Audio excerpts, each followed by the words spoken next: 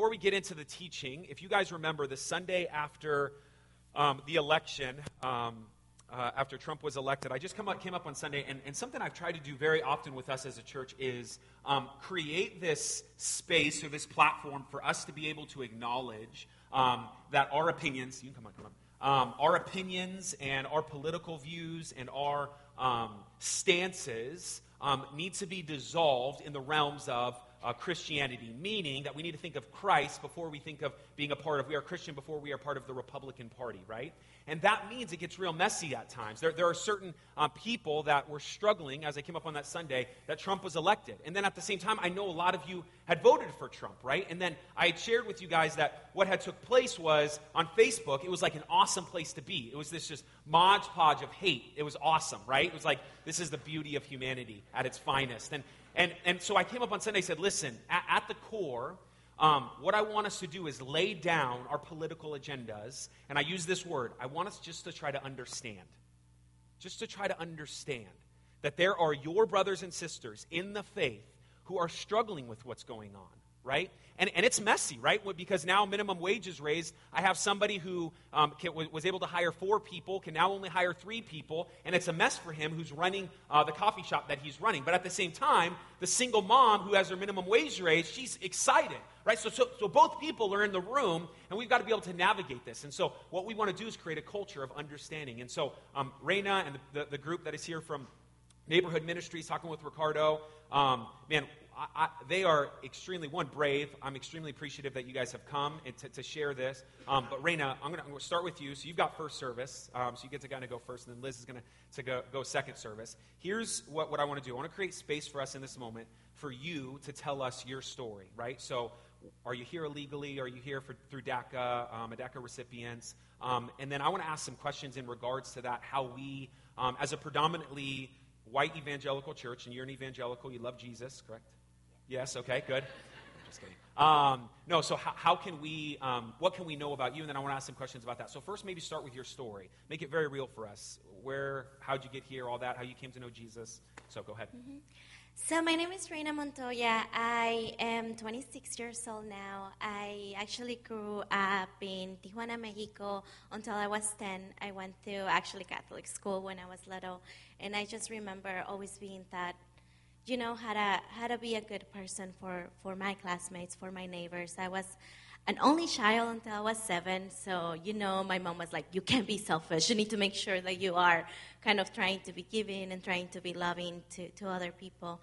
And things were getting, I don't know if you're familiar with Tijuana, but things were getting really bad over there. It's a border city with San Diego, and there was a lot of violence. So my parents had to make the tough decision after my dad got kidnapped in Tijuana to try to relocate just for the safety of me at that time that I was 10 and my little brother, whose name is Mario, and right now he's 19 and he's going to ASU. So, yeah, Thunderbolts, I graduated from there. But after that, you know, we moved to another city in Nogales, which is like 3 hours away from here. And we tried to, like, my dad was working, trying to make a living after just being really afraid about, like, the current situation in Mexico. And he was just really afraid about what were going to be the consequences. So at that time, things were easier here in the U.S. We all had tourist visas, so we decided to move here for our safety. My dad got a job. He was able to buy a house. So we moved to Mesa, Arizona. So that's where I grew up. I went to Gilbert Junior High, Mesquite High School, and I grew up without papers. I mean, I had a tourist visa. I had accent since I was a little girl. But then later after that, you know, like when we stayed here, I wasn't able to go back. And I remember just being really, really sad and really upset about the situation. And I remember, I don't share this a lot. I would go into my room, and I would feel really bad, and I would just cry and cry and cry, and I would be like, why am I not be accepted? Why can't I just do what I do? And I remember I would pray to God, and I would curl up in my room, and I would feel really, really upset, and I would blame my parents. I was like, why did they put me in this situation? But my 13-year-old mind didn't know that my dad had been kidnapped, that my dad had gone through all these struggles for trying to give us a safety place, you know.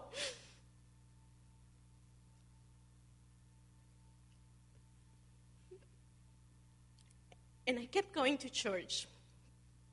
And I kept being involved in the youth program. And everything, you know, it was my refuge. Christ was my refuge. I remember reading the Bible and seeing that in the moments not only of joy, but in the moments of despair, in the moments when you're feeling alone, when you're feeling so afraid that you just feel so paralyzed, He's there. He's with you. And that would give me comfort. And just even thinking about that moment, you know, I feel the Holy Spirit in my heart. But at the same time, years after not being able to accept scholarships because I didn't have a Social Security, that it didn't matter how much hard I worked in high school, I was privileged enough and blessed to get a private scholarship because those were the only scholarships that we were able to get if you're undocumented here in the state of Arizona. So I went to ASU, and I remember still being very involved in my church. I would help with the youth program, and then SB 1070 hit. So I don't know if you remember how that was like, but for us, we felt persecuted. Say for us, the Hispanic community. For us, the undocumented community, I've never seen my mom so afraid that I would look into her eyes and I saw fear, you know. And I would be like, Mom, we'll be fine. Like, we know that we're not doing anything bad. We know that we're trying to do our best. And I would just try to be supportive. And I remember I would go to church, and then there were people who I look up to, you know, who were my mentors, who we prayed together, who would adore Christ together, you know. And they were really happy that that happened, that SB 1070 happened. So for me at that moment, I just felt this, like, really abrupt disconnection, you know. And I remember asking them, like, how can you as a person of faith support social law that is dividing our community, that is installing hate and fear, that is not going to allow me to serve, that is not going to allow me to be in this community with you, and that there's real people and real stories that are struggling, and that kids who are crying and worrying for knowing that as soon as dad gets in the car and is driving to provide for his family, he might get pulled over because he didn't do a full stop sign, and because he looks a little too brown, you know, he might be asked if he's undocumented, and then that's how he gets into the system, and then this family doesn't get to see their family for a very long time. And at that moment, you know, it was a lot of despair, but at that moment, I just kneeled down, and I looked into the cross, and I told God, I'm like, please allow me to see love. Please allow me to see compassion in others who are not seeing that compassion and love in us. That's really good. So I want to continue on this, because the reason that we have this space right now is not political. I know it feels extremely political. I know that. It's relational, right? So what we do is we kind of lob grenades because maybe a lot of people didn't grow up with the undocumented. The story isn't being told. They're not understanding, right? So here's what I would love for you to do, if you could. Just so we can all understand what's going on with our Christian brothers and sisters who are undocumented. Tell us what was going through your emotions when Trump was elected. Now, regardless, this has nothing to do with, it's not like Trump is the president and we're going to continue to pray and support him and do what we can, right? But we also recognize we want to feel what's going on inside of you. So you led a little bit what happened with SB 1070, what's going on. Help us understand, like, what's going on within you. Because some people honestly believe he's the second coming of Jesus, and other people feel like he's the Antichrist. And so help us, we all have these opinions. What about you? How are you feeling in all this? So I was volunteering on election day, and I was looking into the numbers, you know, and for me, I just remembered 2012. In 2012, my dad got detained. He was separated from my family for about 9 months. So we're still fighting his case. My little sister, her name is Angie.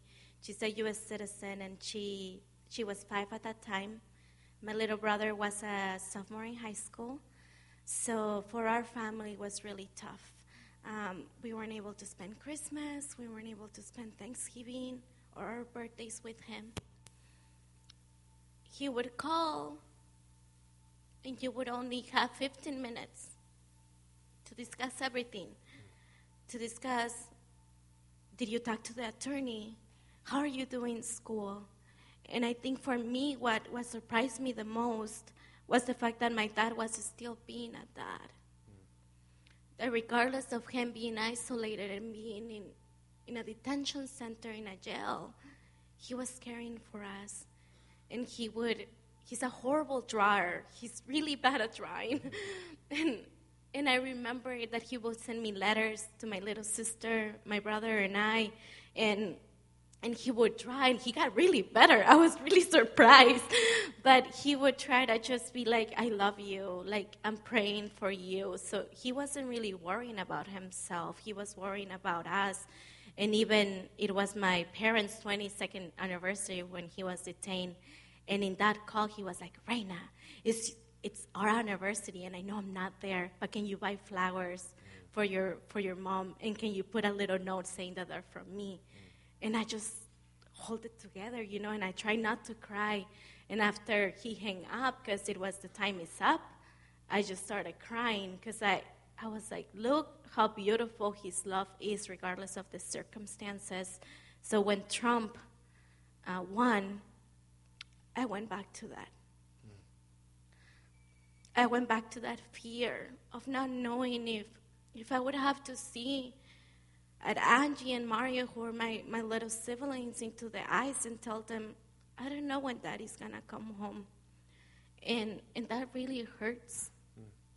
I was able to get a master's degree because of DACA. So DACA is a work permit that we were able to get. People like me, it doesn't benefit my parents, but people who came here when you were young, and you're able to apply going through like a background check, and then if you're able to prove that you've been living here for a certain amount of time, you're able to get this work permit. So with that work permit, I was also able to get my master's degree, to teach high school. I was a high school teacher, and then also to buy a house.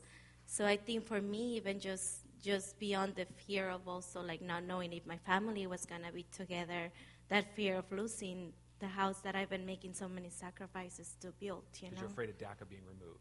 Mm-hmm. Yeah. So I just stop real quick right there, Reina. Nobody in this room who has kids, when their kids are afraid to go to the bathroom by themselves or afraid to be the light off, tells them, shut up, suck it up, right? That's not real. There's no monsters in the closet. No. As a good parent, like, you try to understand, like, buddy, listen. You're trying to get understand, and even for a little bit, like, you maybe check the closet. You're there with them, right?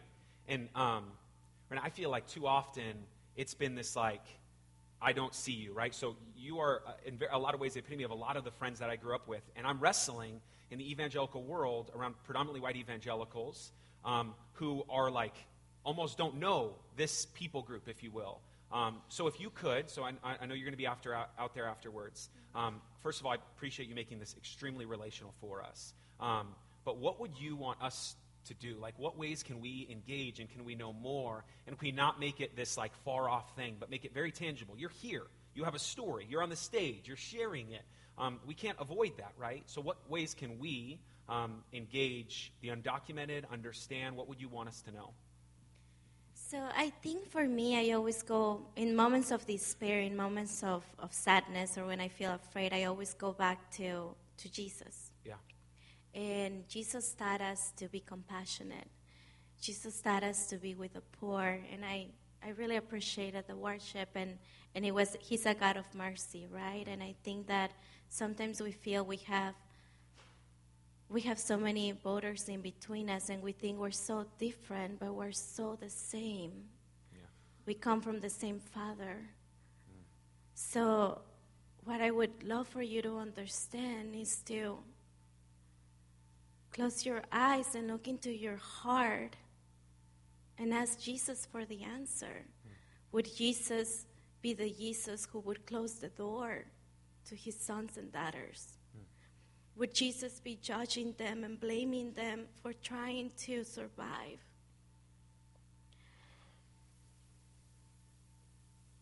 And that's what I would humbly ask you. to reflecting your faith and to ask yourself, are you going to be there with your neighbor? Are you going to see me as a neighbor, or are you going to see me as other? When people are providing these hateful narratives, or when there's a lot of darkness, are you going to be a light? Are you going to be a compassionate light standing for Jesus, for what he taught us? To be there no matter what, to see each other with love. That's good. Thank you for sharing that. Can we pray for you? Yes. Yeah. Jesus, thank you. Thank you, first and foremost, for Rena's life, her testimony, the story in which you have shown yourself very big, and even now being a voice of reason for compassion, that we would hear her story as a congregation, and people who in so many ways can't relate to this specific part of her and what has gone on in her story. I pray, God, that we would, as she said, try to understand, that we would engage, that we would be brave enough, the same bravery that's exhibited on this stage now, we'd be brave enough to go to someone not like us, ask questions, eat with, and try to understand. This is our prayer, that we would follow in your footsteps, Jesus, being merciful, being compassionate, being loving. We love you, we praise you, and thank you. In Jesus' name, amen. So you're going to be here afterwards with your neighborhood ministries. Ricardo, can you raise your hand real quick maybe, or if you want to stand to your feet. Ricardo's also going to be there afterwards. If you guys have questions, you also want to talk to him and the group and even what's going on in neighborhood ministries. You guys opened up an awesome youth center yesterday, all that. And then maybe just, ways that you felt like you wanted to say some things. If they have some questions, we appreciate that. So can we give it up for, thank you so much for sharing. Thank you. Thank you.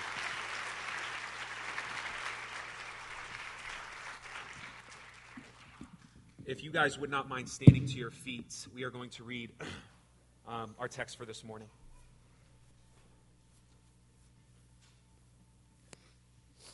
Good morning. This morning's teaching text is from Matthew 2, verses 13 to 18. Now when they had departed, behold, an angel of the Lord appeared to Joseph in a dream and said, Rise, take the child and his mother and flee to Egypt, and remain there until I tell you, for Herod is about to search for the child to destroy him. And he rose and took the child and his mother by night and departed to Egypt, and remained there until the death of Herod. This was to fulfill what the Lord had spoken by the prophet, Out of Egypt I have called my son. Then Herod, when he saw that he had been tricked by the wise men, became furious, and he sent and killed all the male children in Bethlehem and in all that region who were 2 years old or under, according to the time he had ascertained from the wise men. Then was fulfilled what was spoken by the prophet Jeremiah. A voice was heard in Ramah, weeping and loud lamentation, Rachel weeping for her children. She refused to be comforted because they are no more.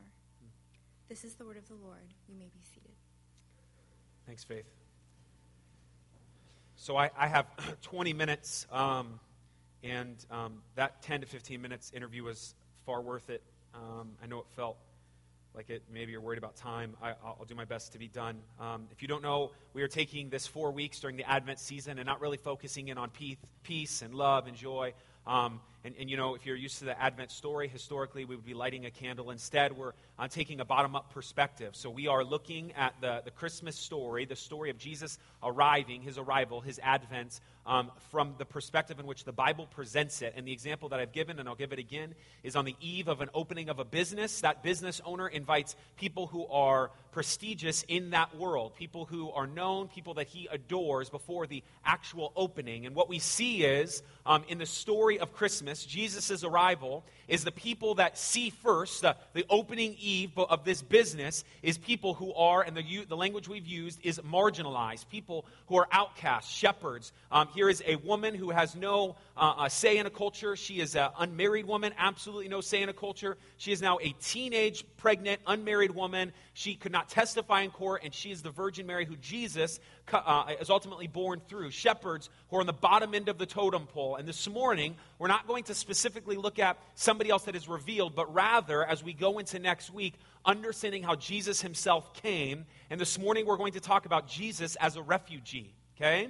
And it's important that we see this. Now, our text starts in verse 13, and I'm going to read it. But before I do, for the sake of context, and us even understanding what we're about to read, I actually want to read the first 12 verses. So I'm just going to read them, and I want you to see something that I think is amazing. And this will prompt the beauty of Jesus being a refugee. Now, after Jesus was born in Bethlehem of Judea, in the days of Herod the king, behold, wise men from the east came to Jerusalem, saying, "Where is he who has been born king of the Jews? For we saw his star when it arose and have come to worship him." When Herod the king heard this, he was troubled, and all Jerusalem with him, and assembling all the chief priests and scribes and the people, he inquired of them where the Christ was to be born. They told him, "In Bethlehem of Judea, for so it was written by the prophet. And you, O Bethlehem, in the land of Judea, are by no means least among the rulers of Judea, for from you shall come a ruler who will shepherd my people Israel." Verse 7, then Herod summoned the wise men secretly and ascertained means got, fancy words, got from them what time the star had appeared, and he sent them to Bethlehem, saying, "Go and search diligently for the child, and when you have found him, bring me word that I too may come and worship him. And after listening to the king, they went on their way, and behold, the star that they had seen, when it rose, went before them until it came to rest over the place where the child was. Verse 10. When they saw the star, they rejoiced exceedingly with great joy. And going into the house, they saw the child with Mary and his mother, and they fell down and worshipped him. Then, opening their treasure, they offered him gifts, gold, frankincense, and myrrh.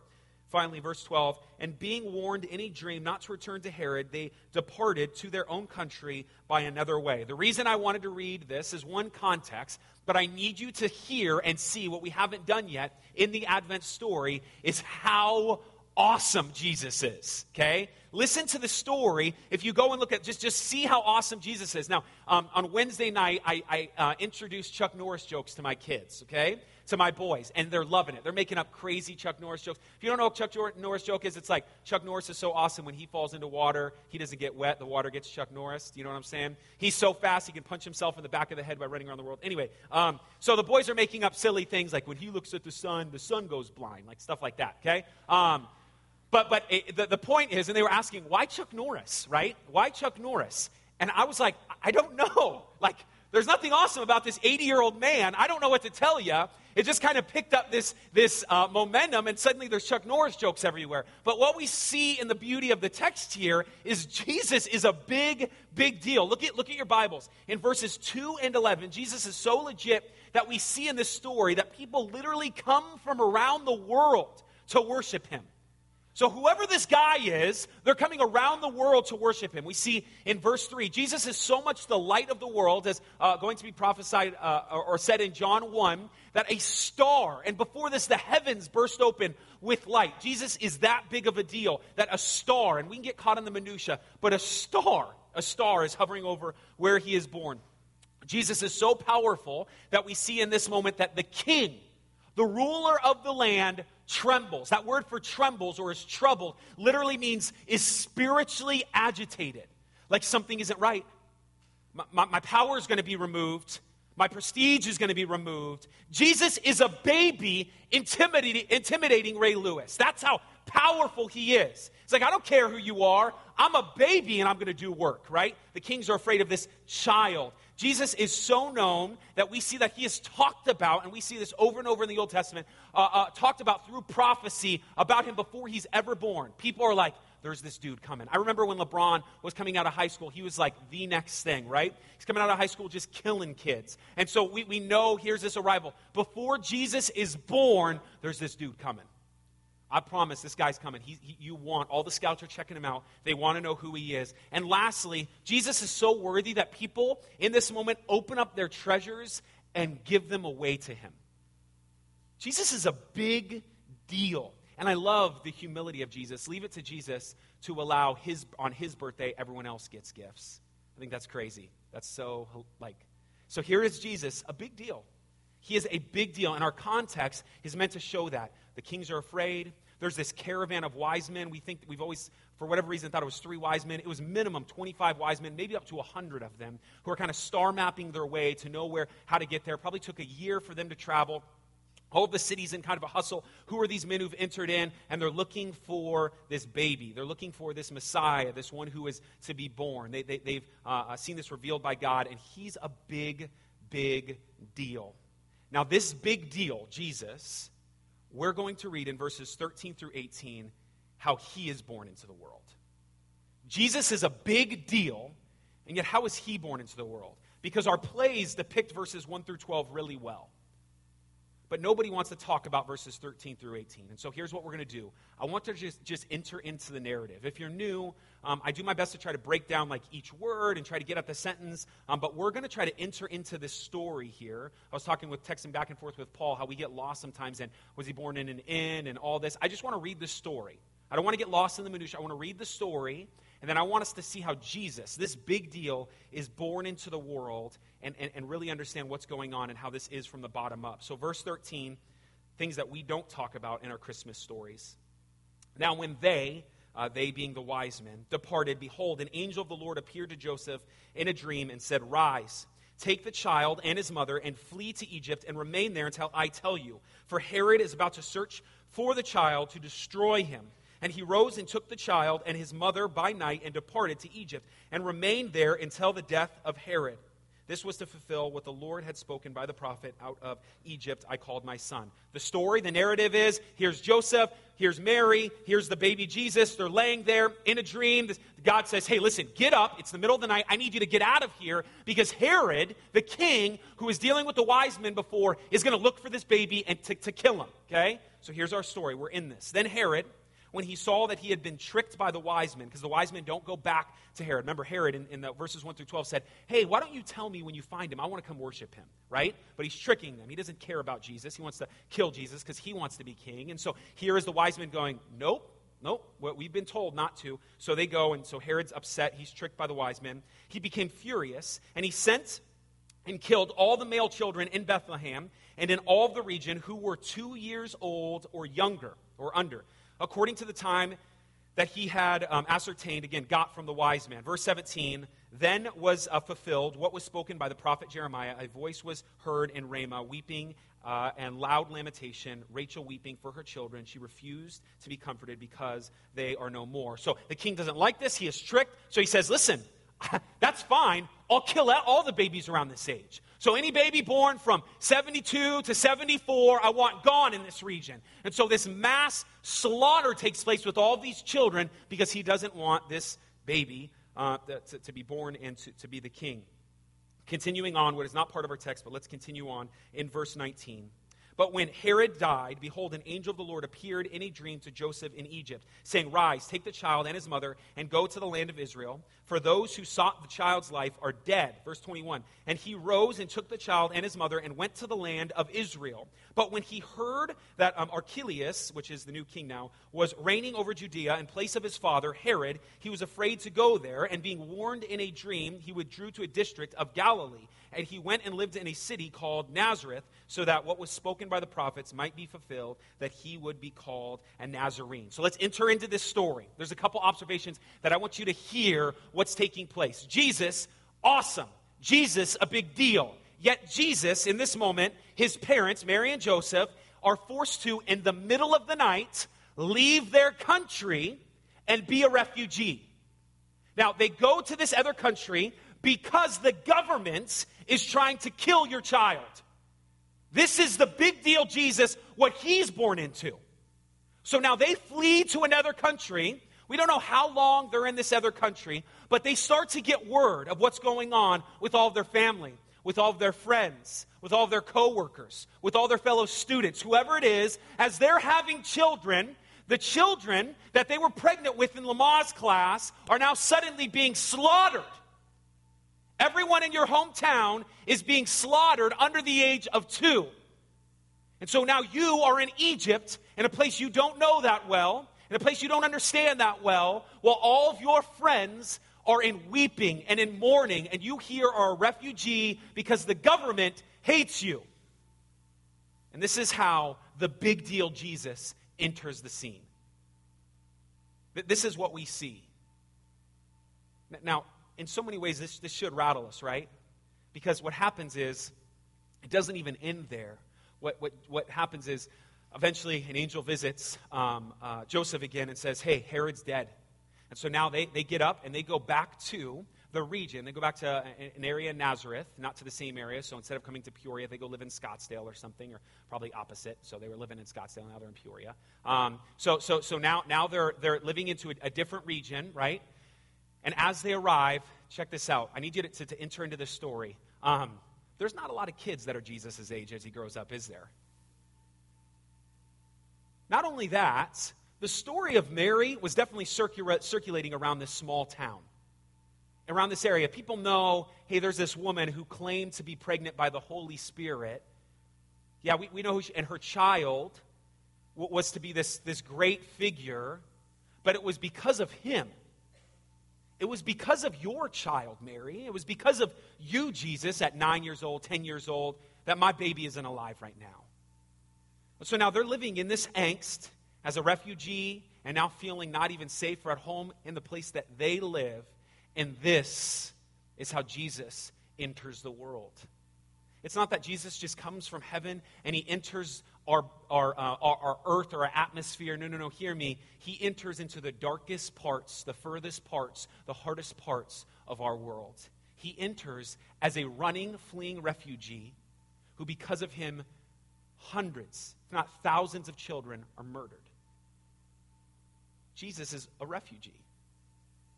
Now, as we see in the text, I want you to notice something going through this, because we're reading about his birth, but this signifies Jesus' whole life, doesn't it?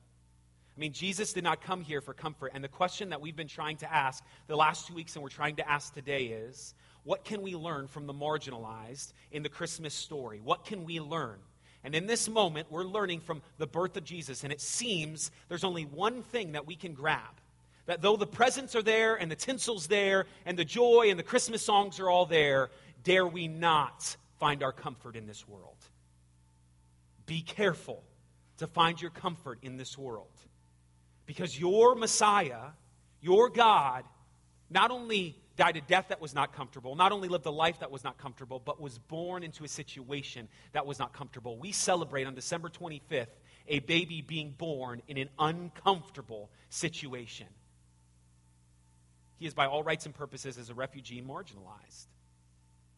So, because it's not just the life and death, I want you to understand, or his birth and death, his life. So, like, even before Jesus is born, listen to some of the prophecies that are laid out for him. So some of this you're familiar with, but in Isaiah 53, verses 2 and 3, it says this, for he, talking about the future, so this is before Jesus is born. Before Jesus is born, he grew up before him like a young plant and like a root out of the dry ground. He had no form or majesty that we should look at him, and no beauty that we should desire him.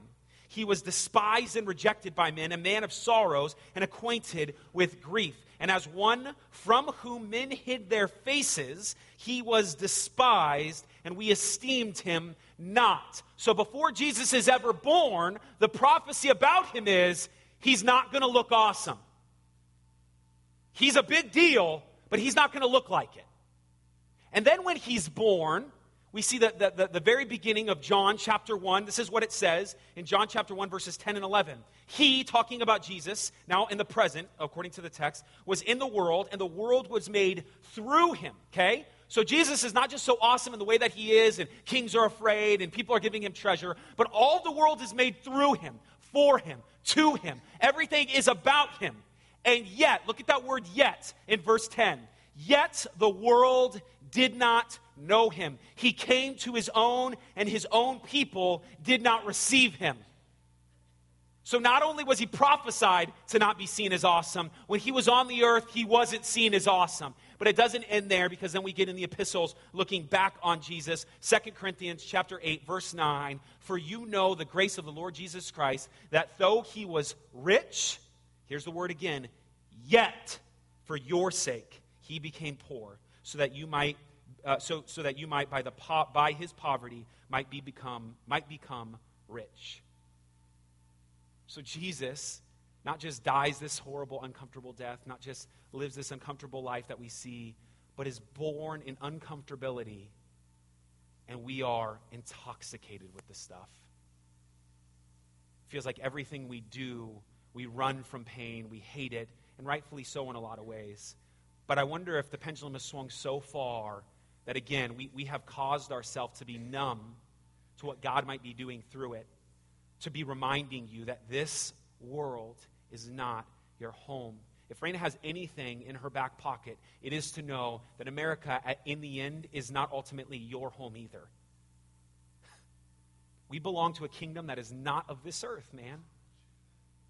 And it's good for us to know, and Jesus being born the way that he is can remind us of that. So here's where I want to finish. I want you to look at your text again, and I want you to see in verse 15, and then I want you to look at verse 17 and 18, and then verse 23. At the end of each one of these sections, you're going to see there's this prophecy that kind of finishes off what's being said. So the story of what's going on with Mary and Joseph fleeing into Egypt, and then it says in verse 15, and remained there being in Egypt, until the death of Herod. This was to fulfill what the Lord had spoken by the prophet, out of Egypt I called my son. And then it does it again in verse 17 and 18, then it does it again in verse 23. This is really awesome, okay? And this is where I kind of get geeked up as someone who loves studying the Bible. Because first and foremost, when you read if you do any type of study, when you read verse 15, you're going, that was probably the most taken out of context you could possibly do. So Matthew, if you don't know, is a Jew writing to Jews. He's trying to share the gospel with Jews, and he's doing something so awesome. He is rereading the Old Testament in light of this baby being born. And so what he's doing is he's referencing Hosea 11, and Hosea is recalling the story of the Exodus. Now, if you're paying attention to our story here, it stinks of the story of Exodus, doesn't it? I mean, look at the life of Jesus. Just a couple observations that I think are beautiful here. First of all, Jesus goes down into Egypt to flee from death, where the Israelites flee out of Egypt, right? Moses, who is their prophet, is sent away in the Jordan River. You know where Jesus was baptized, right? I mean, this is crazy stuff. We see this over and over with the fact that here's a mass slaughter of children because of sin, because of hate of a ruler, right? So what Matthew is doing is he's going back and saying, I need you to reread the Old Testament in light of Christ, of this baby, because he changes everything from Genesis to Malachi. He changes it all. But then he doesn't end there, because then he references back Jeremiah 31 when it says this, verse 17, then was fulfilled what was spoken by the prophet Jeremiah. A voice was heard in Ramah, weeping and loud lamentation, Rachel weeping for her children. She refused to be comforted because they are no more. What's immediately being referenced in Jeremiah chapter 31 is that the period after the Israelites are taken out of Egypt, they are then kidnapped by Babylon, and they now are in exile. And in this moment, God is saying, I'm doing something. I'm doing something.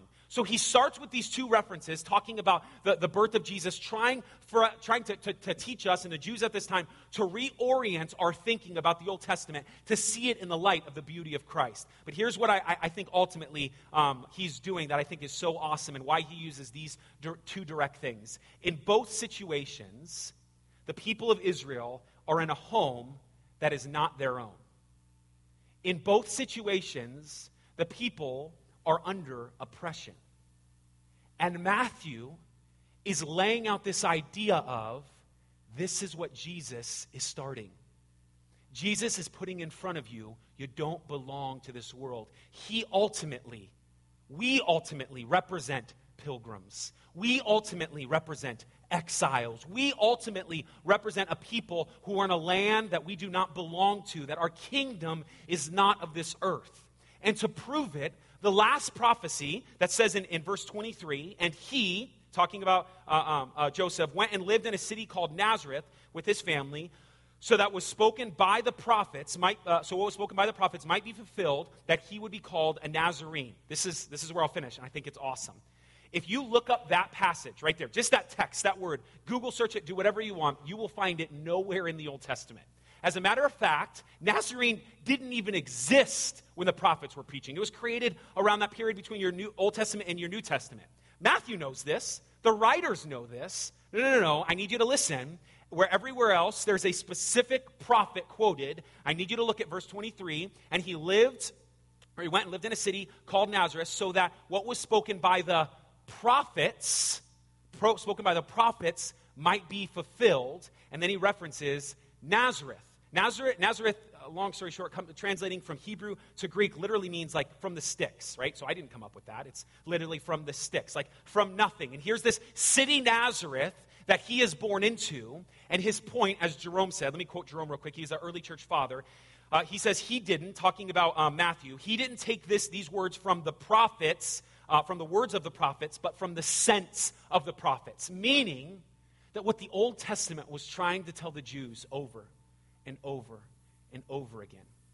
What the prophets were trying to put in front of the Israelites over and over and over again is that he is going to come from a place of bottom feeders. He's going to come from the place that is not awesome. He is not going to be prestigious in appearance. He is not going to be everything you want him to be. He is not going to conquer Rome or destroy Herod. No, hear me. He's going to be born meek, mild, humble, as a runaway refugee because the government hates him.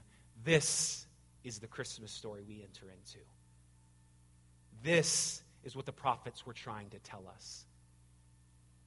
So my prayer is during this time of Advent that we would ultimately, at our core, understand that our comfort is not found in this world because we serve a God who was born into this world, not seeking comfort even from birth. May we relish in that fact. May we enjoy all the gifts God has given us, but in light of He's given them as good gifts to glorify Him. Let's pray.